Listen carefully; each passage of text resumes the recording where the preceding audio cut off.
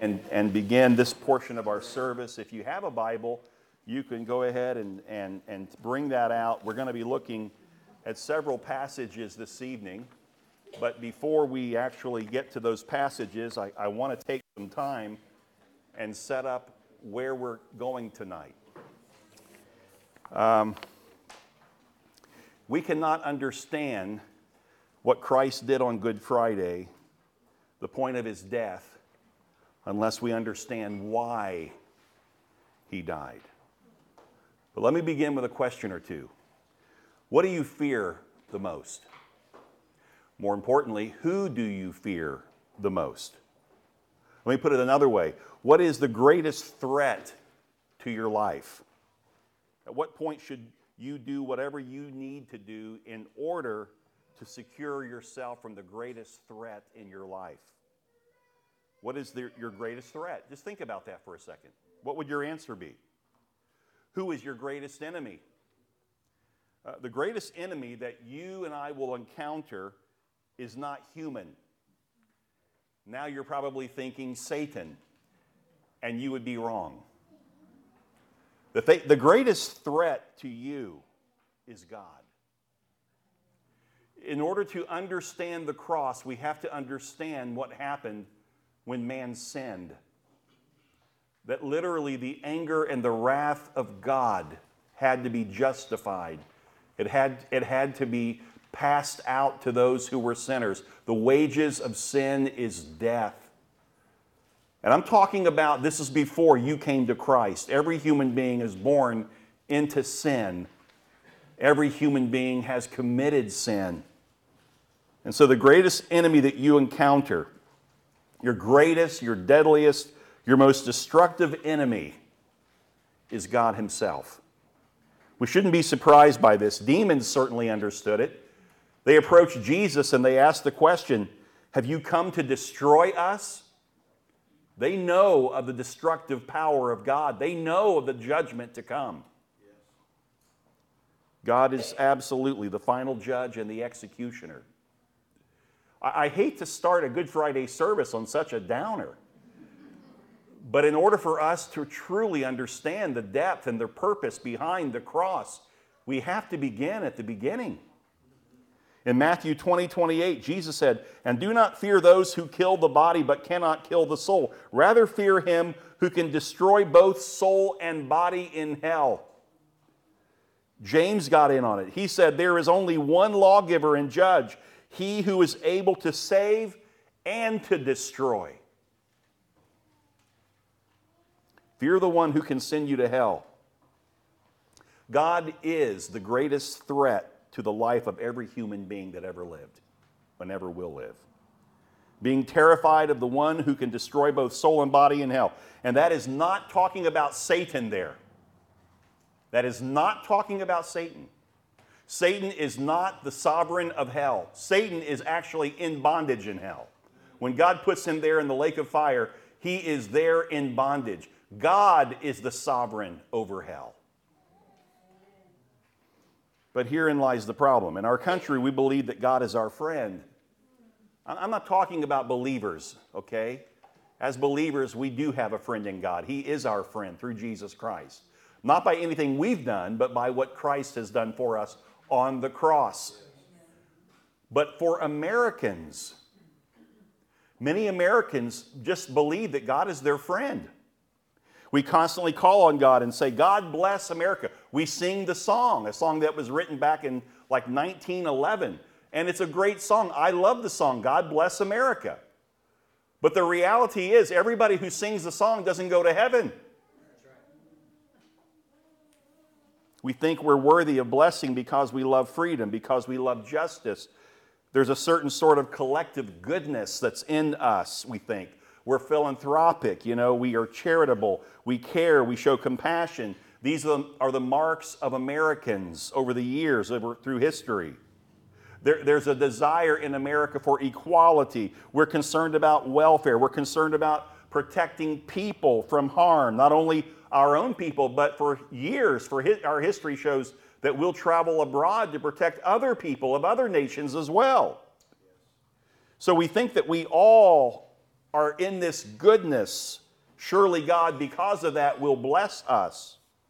After all, we have his name on our coins, and his name is in our Pledge of Allegiance. We even have preachers who teach that God is the source of our personal good fortune. God is all about giving us health, wealth, prosperity for personal gain. He's even the cause of our favorite team winning the game after the game and the big victory. Thank you, Lord! As if God even knows what you're talking about. He could care less. Well, I hate to rain on the parade. But let's bring some truth into our sentimental imaginations about God. The truth is, God to mankind is mankind's worst enemy. Our ever-present deadly danger, our eternal judge and executioner, who will destroy both body and soul in hell. The Bible tells us in Proverbs 9:10, the fear of the Lord is the beginning of wisdom. This is where wisdom starts, with the role that God plays in the universe. What role is that? As judge and executioner, we need to understand that. You won't fear the Lord unless you understand that. And here's a question for you. What does it mean to fear the Lord? Well, Proverbs 8:13 says, the fear of the Lord is to hate what is evil. To hate what is evil. Hate not only the nature of evil, that's temporal, okay? But also hate the result of evil. That's permanent, that's eternal. And if you're going to fear anything, fear God. Don't fear what you can only destroy or what can only destroy your body. Fear the one who can destroy both soul and body in hell. That's what the Bible teaches. These are not my thoughts. These are not my ideas. The thoughts and ideas will shrivel up and die like everything else, like everybody else. We don't live on thoughts and ideas or on opinions. How many of you have an opinion about something? Everybody raise a hand. We all have opinions, okay? They're as common as your navel. Everybody has one. But the reality is, listen, your opinion will die with you. What will stand forever is the truth of God's word. The Bible says this about God: for your Lord, your God, is a consuming fire. God is angry with the wicked every day, the scripture says. God said, I also will act in fury. My eye will not spare, nor will I have pity. And though they cry in my ears with a loud voice, I will not hear them. Isaiah 63, verse 3. This is God giving self-disclosure. I have trodden the winepress alone, and from the peoples no one was with me. I trod them in anger and trampled them in my wrath. Their lifeblood spattered on my garments and stained all my apparel. For the day of vengeance was in my heart, and my year of redemption had come. Jonathan Edwards is known. He probably is one of the greatest theologians in American history. And he preached a sermon that's very famous, Sinners in the Hands of an Angry God. In it, he said this: if you cry to God to pity you, he will be so far from pitying you or showing you the least favor that instead of that, he will only tread you underfoot. And though he will know that you cannot bear the weight of omnipotence treading upon you, yet he will not regard it, but will crush you under his feet without mercy. He will crush out your blood and make it fly, and it shall be sprinkled on his garments so as to stain all his clothing. He will not only hate you, but he will hold you in utmost contempt. When he preached that sermon after he finished, and by the way, he could barely see. The man read his notes like this. But people were screaming, crying. Repentance broke out in that service. Isaiah said, see, the Lord is coming with fire, and his chariots are like a whirlwind. It's the picture of God coming down with anger and wrath in the final judgment. And he is rebuking with flames of fire. Picture the chariots of God approaching like an army that's driven furiously, kicking up dust. God will come in judgment like a whirlwind, and all his enemies will feel the fury of his wrath. Every one of us is a sinner before we come to Christ, right? And the punishment for our sin is death.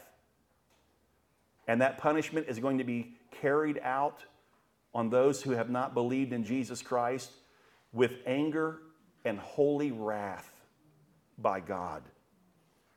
Why am I saying all this? Because you can't understand Christ and what he did on the cross unless we understand that at the point of his death, he died to take on every ounce of this anger and wrath and judgment that I've just shared with you from God. Every ounce of anger and wrath of God was poured out on Jesus Christ, the second person of the Trinity, the Son of God. The gospel in Christianity is not about a happier life, church.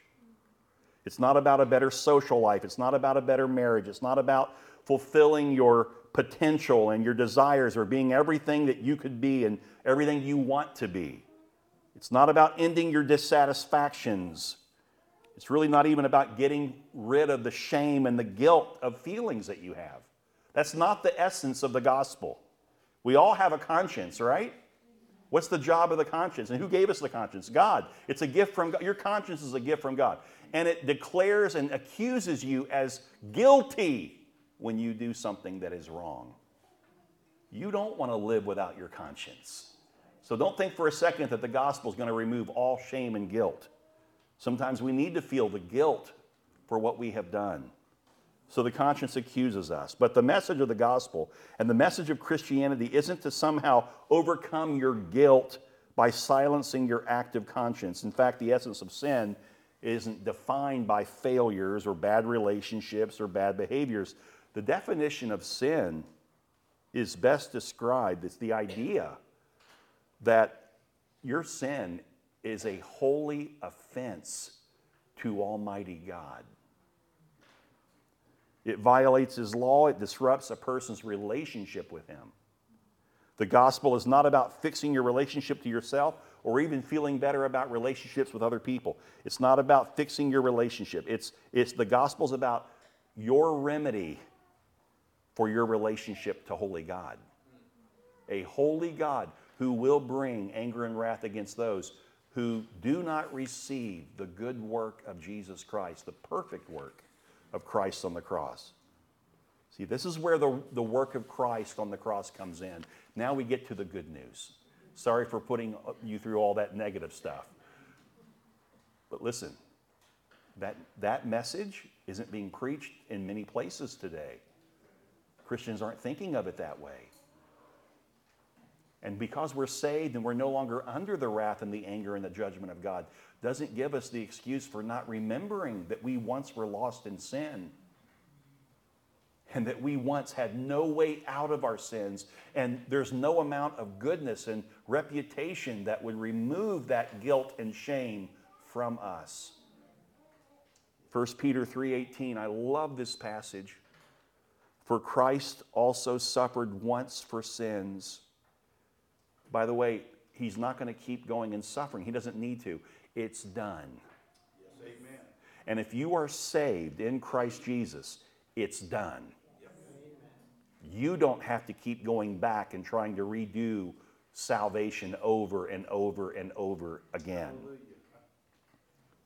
It says, for Christ also suffered once for sins, the righteous for the unrighteous, that he might bring us to God, being put to death in the flesh, but made alive in the Spirit.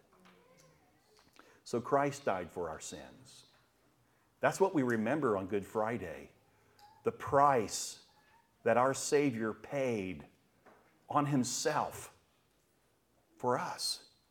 1 Peter 2:22, he committed no sin, neither was deceit found in his mouth. When he was reviled, he did not revile in return. When he suffered, he did not threaten, but continued entrusting himself to him who judges justly. He himself bore our sins in his body on the tree. And again, let me say for clarification's sake, that does not mean that Jesus actually sinned.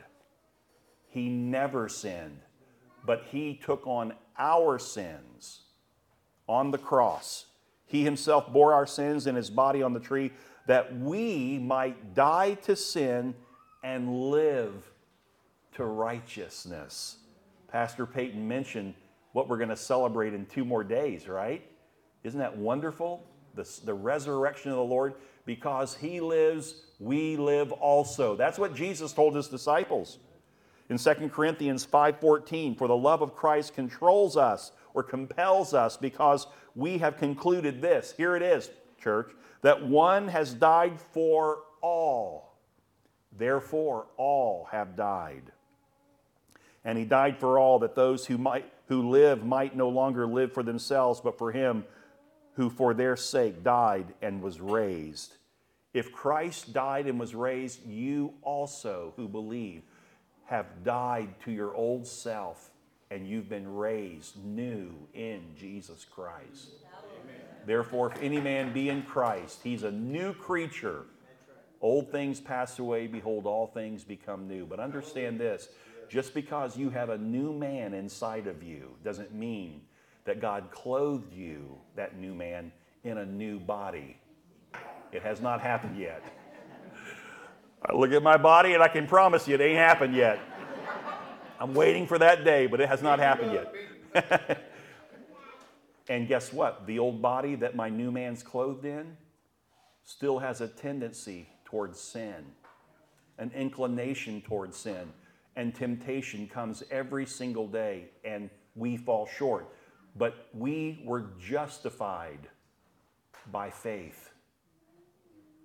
God's view of our justification through the work of Christ on the cross, let me tell you what that is. It's as if God never sees sin in you again. It's just as if, justification, just as if you never sinned. That's how righteous you are now. It's not your good works, it's not your righteousness, it's you've been covered in the righteousness of Christ. He imputed to us his righteousness. We didn't earn it, we don't deserve it, but Christ went to the cross, he suffered, he carried the full weight. God, in his anger and wrath and judgment, poured down a deluge of judgment upon Jesus to the point that it brought him to death on a cross. He paid the full price for in our substitution. He pardoned us. So it's one thing when people say, well, what does the cross mean? Well, it means that my sins are forgiven. Oh, it does. That's true. But far more important, before we ever get to the forgiveness of sins, the cross means that Jesus took on, in your behalf, God's anger and wrath and judgment. You've been released from the judgment of God. You will not stand in the final day and be judged. You will be judged by your rewards. You'll be judged by your works. But you will not be judged for sin if you are a true believer in the Lord. What a blessing to think. I love Colossians. And in Colossians chapter 2, beginning at verse 9, it says, for in him the whole fullness of deity dwells bodily, and you have been filled in him who is the head of all rule and authority. That's a good version. That's the ESV. But let me read it for you, if I can pull it up quickly. Let me read it from the NASB, and probably in the New King James. In the King James, it reads the same. It says, for in him all the fullness of deity dwells in bodily form. That's who went to the cross. God himself. In the fullness of deity, he went to the cross. Also fully man.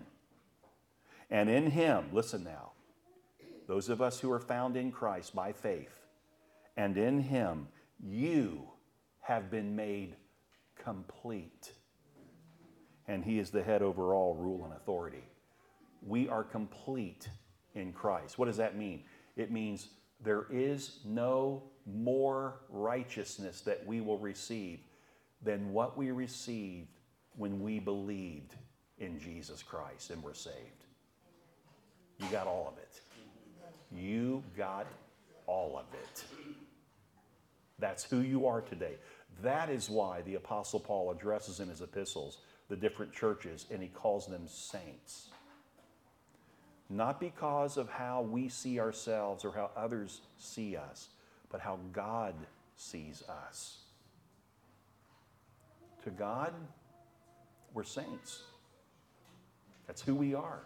All because of the work of Christ on the cross. Is that not something worth shouting and giving God praise for? Isn't He good? It's wonderful. And that's why we enter this time of the Lord's Supper, this time of communion tonight. If you're not a believer, you really should not participate in this. I don't say that to be mean. I don't say that to push people out, to ostracize people. I'm saying it because that's what the Bible says. That the Lord's Supper was instituted on the night that Jesus met with his disciples for the final Passover meal. That was, by the way, the final legitimate Passover meal. When Jesus ate that with the disciples, that was the last time the Passover meal, the Seder meal, was legitimate. Not to say that we shouldn't have a Seder meal, that we shouldn't celebrate that, but we don't no longer find the same purpose in the Seder meal that the Jews find even to this day. We're not remembering what God did for our forefathers. Now, Jesus, after the Passover meal, instituted a new covenant, a new meal. And so what he did was, he sat at the table after the meal and he took bread. Crumbs are going to go everywhere. We'll have to clean this up after. And he gave thanks to God the Father for the bread as he sat with his disciples. And Judas had already left the room. The ones who were left were those who were truly saved, or who would be with Christ. And he took it and he broke the bread, and then he distributed the bread to them. And he said to them, I want you to take this and I want you to eat it. This is my body, which is broken for you. What you will eat in the new covenant meal is a remembrance of what Jesus did, fully human, yet fully God, on the cross for you. And then he took a cup after, and he said, this is a new covenant in my blood. Do you remember when you entered into the new covenant with Christ? When you were saved? You remember when that was? Remember where you were? I remember distinctly. To know that now my sins have been forgiven, that I've been atoned for through Christ, and to take that drink, that cup, and to drink it, remembering the new covenant that was established in his blood. The Old Testament says, and the New Testament also, that without the shedding of blood, there's no remission for sin. There's no way to cover sin. There has to be a shedding of blood. Christ was the sacrificial lamb, the once for all sacrificial lamb. He paid the price. He spared you the wrath of God. He gave you forgiveness for your sins. He set you on an eternal destination in heaven. This is what Jesus did. And you know what? If what he did on the cross was in some way insufficient to meet God's just demand for punishment against sin, God would have not raised him from the dead 3 days later. He would still be in the grave. But that's never going to happen. Why? Because he's God. And God's plan prevails. And Jesus, up from the grave, he arose. Amen? Yes. And because he rose, we also will rise with him into glory. But we've already been raised spiritually. New people, new creatures. Amen? Isn't that wonderful? That's what we celebrate tonight, what Jesus did for us. I'm going to invite two of our elders to come and prepare the elements for us. The bread, we actually have a tong. If you would allow us, don't reach into the bread bowl. Just make a palm with your hand and and they will take with the tongue and put a piece of bread in your hand, and then you can take the cups. By the way, the cups, we're going to lay them out for you. We also have gluten-free bread for those of you who need that, the gluten-free. But just come forward. What we're going to do, I think the best way to handle this would be, let's see if we can't, instead of mass confusion, come towards this center aisle on your way down, and then go up this side aisle on each side, back to your seat. So those of you over here on this section, this area, you'll come down here and go back that way. Those of you over here, if you'll come out to the middle aisle, don't come down the side aisle because people are going to go back. We're just trying to, this is a smaller room for a crowd this size, so we're trying to make it work. I want us to pray, and I want us to be able to take a moment and reflect what Jesus has done for us, to examine our hearts and give thanks to God that no longer are we sinners. We are called saints.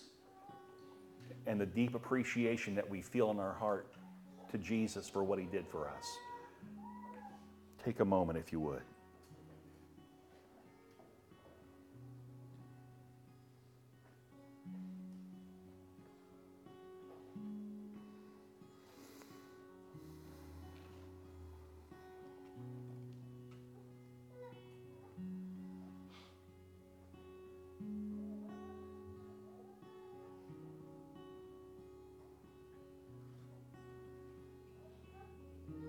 Father, we often forget that you are storing up anger and wrath against the ungodly. You spoke about that in Romans 1.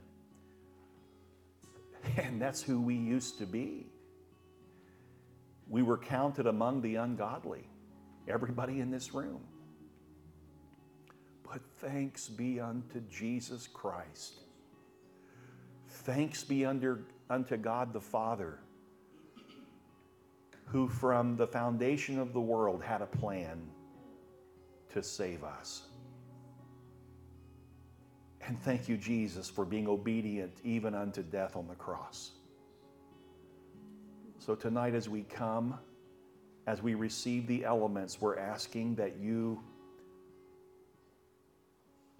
would just give us every moment, every thought, every feeling towards the appreciation that we have for Jesus. Everything would be focused on that.